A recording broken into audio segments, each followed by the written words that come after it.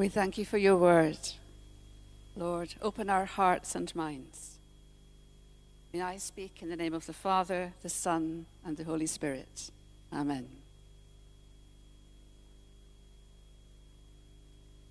The readings today are from the Revised Common Lectionary. Many churches opt to take these readings every Sunday. So this morning, we in Trinity are united with many congregations across London and indeed throughout the land, having these in common. The Gospel of Mark, following Jesus from the beginning of his mission in Galilee to Jerusalem and the cross and resurrection, has been the source of many readings this year.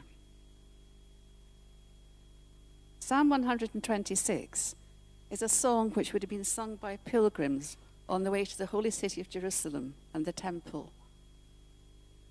They would have travelled in groups for fellowship and for safety. And for those journeying, it would have been a joyous time of celebration, perhaps fulfilling the dream of a lifetime. However, the psalm reminds the travellers and us that we do not accomplish things solely by our own means. Everything is a gift from God, who has already helped us so much. The Lord has done great things for us, and we are filled with joy. But the psalmist is honest. There is the awareness that life is not always good. Troubles come, tears flow. He has faith that the Lord will take care of us, will protect us, and that we can always approach God and ask for help. Restore our fortunes, Lord. Those who go out weeping, carrying seeds to sow, will return with joy, songs of joy, carrying sheaves. The Gospel of Mark was written at a time when people really had to be reminded of this. At the time of Jesus, Palestine and the Roman Empire, whose territories were governed by the Romans, but they were governed by kings, friends of the Romans, often called client kings or puppet kings. The Romans relied on them to keep the peace, but there was always a Roman prefect with harsh soldiers nearby to step in times of trouble. For the most part, things went smoothly, but the Jewish people lived in a state of tension, and they had a lot to come to terms with. Their land had been occupied by foreign power. The Jewish religious authorities, with their strict religious rules, made life difficult. A king carrying favor with the Romans, selfishly looking out for himself. And Roman law itself, with harsh taxes and even harsher punishments. Life for those in Israel seemed a far cry from the golden days of King David and King Solomon. But maybe for some, life wasn't quite so different. There would always have been the poor and the powerless, those living on the margins. We often look at life through rose-tinted lenses, looking back, seeing the good and ignoring the bad. Maybe it wasn't always quite so good. Nostalgia and longing for things to be they were can sometimes hold us back and perhaps blind us to what the present can offer. While Mark was writing his gospel, life was hard for the early Christians. Relationships with Rome were deteriorating, but Mark declares that the gospel is good news for all. He really is an amazing writer with vivid descriptions. Not a word in his gospel is wasted. His narrative travels at such a fast pace that we're carried along with it. He begins with a statement of clarity and confidence. This is the good news about Jesus the Messiah, the Son of God, as it is written in Isaiah the prophet. Isaiah had foretold that God would open a way to lead his people home. Their sorrow would turn to comfort and joy. The Jews of Jesus' time remembered the words of the prophets, and in their times of trouble, longed for this promised Messiah to come to rescue them. Mark was saying that Jesus is the Messiah and the Son of God. And he's also now announcing that this is such good news. Using this phrase could be seen as a challenge to Rome. It was Rome's phrase. Any victory in battle, the accession of an emperor, any imperial celebration, any such announcement was heralded by the cry, "This is good news." And for Christians to use it for Jesus and his message was definitely to question and challenge the power of Rome. I suppose if you look at Mark's gospel, you could say it's written in 3 phases. In the first, we see Jesus beginning his ministry in Galilee. And people are beginning to notice him. He's gathering a group of disciples. He's teaching them. He preaches in the synagogue with authority. He heals. He exorcises evil spirits. He can even control the wind and the waves. And wherever he goes, crowds begin to gather. They want his teaching.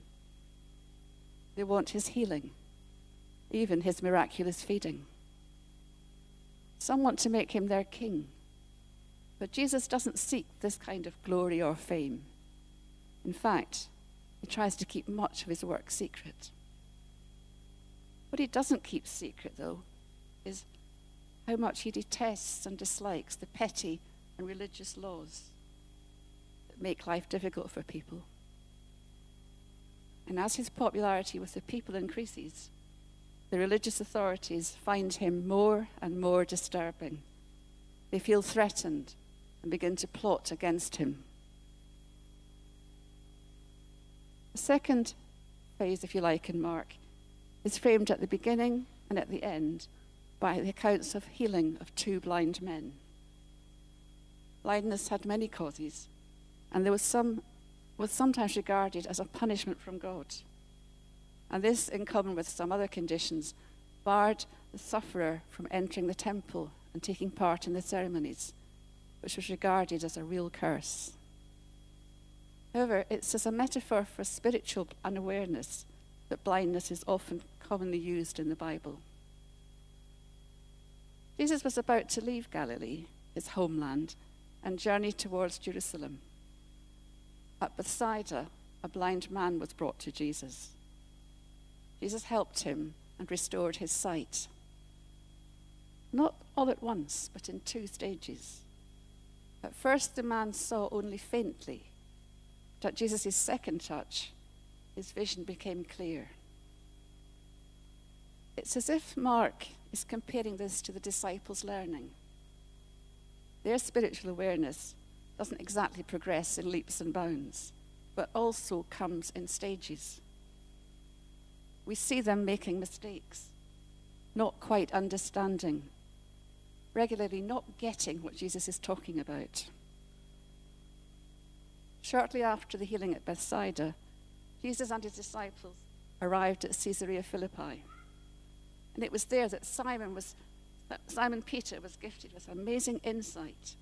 He declared that Jesus was the Messiah. We know from Matthew's Gospel that Jesus was delighted at this and called Peter his rock. But Mark simply tells us that Jesus said it, and then moves on to say that Jesus then began to tell, for the first but not the last time, how he would be persecuted, how he would suffer, be killed, but would rise again on the 3rd day. Of course, the disciples didn't understand. They couldn't believe it. They didn't want to hear it for a start. And Peter, perhaps buoyed up by his previous insight, protested. But Peter got things very wrong this time. And Mark tells us what Jesus said. "Get behind me, Satan. You don't have in mind the concerns of God, but merely human concerns." We all do that, don't we? See things from our own point of view. Empathizing, using our own feelings, imagining how another person might feel. Sometimes interfering, trying to take over instead of listening. Peter didn't understand. The disciples didn't either. But from Caesarea to Philippi to Jericho, where today's miracle took place, there was a lot of learning to be done. Bit by bit, they began to understand what Jesus was telling them, what it really means to be one of Jesus' followers. That following Jesus will mean sacrifices. There's no guaranteed security. That following Jesus means they must learn to serve others with humility. That they wouldn't be able to yield power over others. That they must always think of others first rather than themselves. That their lives would be in danger. And that the good news of Jesus is for everyone. And with the healing of Bartimaeus, the son of Timaeus, the last stage in Mark's gospel is ready to begin. It's unusual to hear the name of someone whom Jesus heals. We hear about people coming out of the crowd, a man, a woman. We rarely hear their name. And I'm intrigued by the fact that we know that Bartimaeus is his name. And I wonder if this had some significance to the early Christians. We don't know. Sitting by the roadside, Bartimaeus heard the crowd which was following Jesus, and he began to shout to get his attention. Rabbis were honored. It certainly wasn't the thing to shout at a rabbi, but he didn't let that stop him. And he was gifted with true insight. He knew what the crowds did not, that Jesus, who Jesus was, the son of David. Bartimaeus was declaring that Jesus was the Messiah. Jesus, son of David, have mercy on me. In spite of the disapproval of those around him and their attempts to silence him, he kept on shouting. The crowd was only 17 miles away from Jerusalem. They didn't want their progress to be stopped by some worthless beggar. Jesus also knew what awaited him in Jerusalem. Probably had that on his mind. But it didn't stop him from hearing the desperate beggar's cry. So he stopped and called for Bartimaeus to be brought forward. Where others had dismissed Bartimaeus as worthless, Jesus had time for him. He knew his needs and he wanted to help him. Bartimaeus was one of the little ones, always so dear to Jesus. No unimportant people in the eyes of God. So Bartimaeus leapt up, leaving his cloak behind, and was led to Jesus. In biblical days, if you were blind, there was really no way to support yourself. So beggars were given cloaks, which identified them and gave them permission to beg. The cloak was their one and only possession and their only source of income. Ironically, the cloak which defined them as worthless was in a way their security. And what a statement of faith from Bartimaeus. When Jesus called him, he knew he wouldn't need that cloak again. And he immediately, with no hesitation, answered when Jesus asked what he wanted him to do. Rabbi, I want to see. And receiving his sight, he didn't leave as he might have done, to celebrate the good news with friends, to begin his new life amongst those he knew. But immediately he followed Jesus along the way.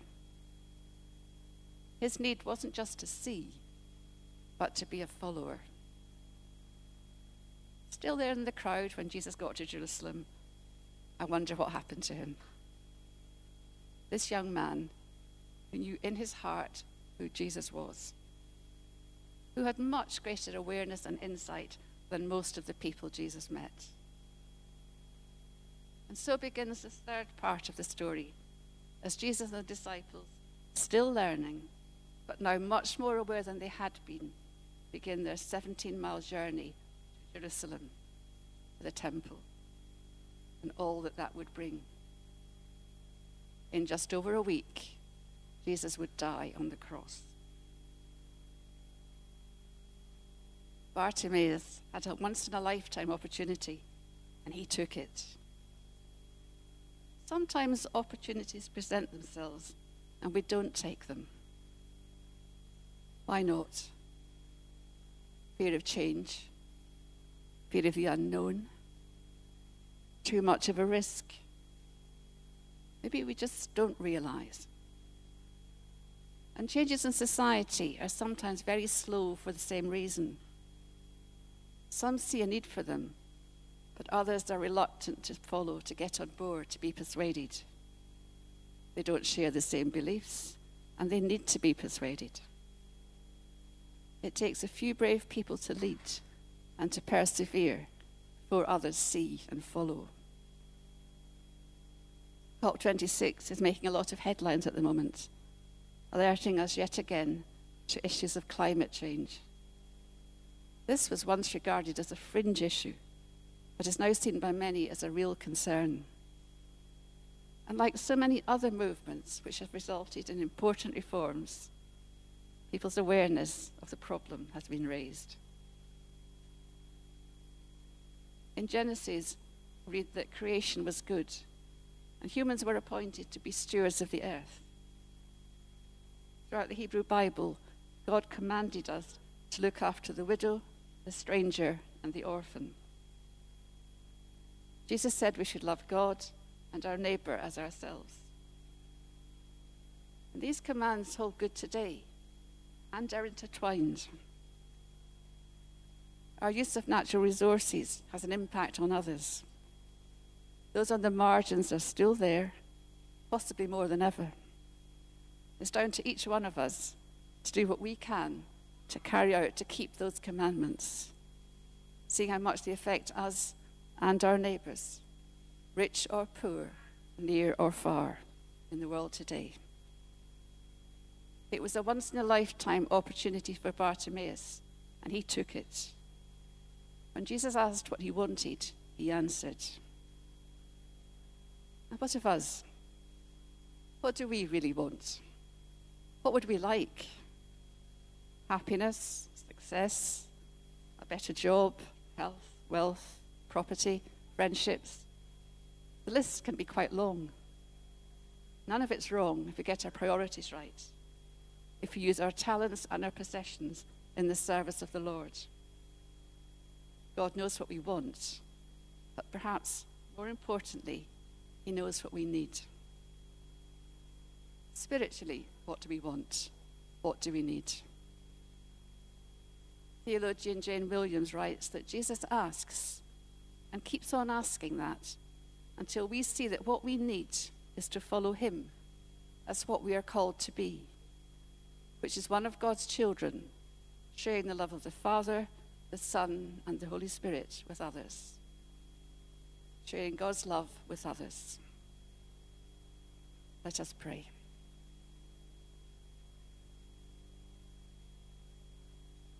Wounded Healer, for the times we have ignored you and passed you by, Jesus, Son of David, have mercy on me.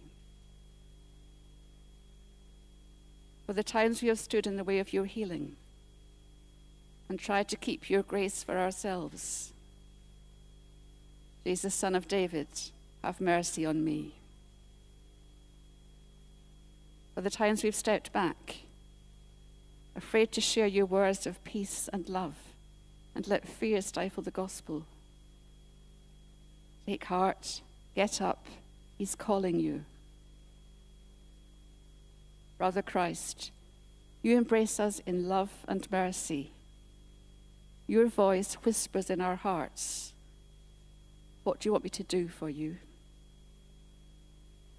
Teacher, open our hearts to God's kingdom. Let us hear your voice gently spoken. Go, your faith has made you well. Amen.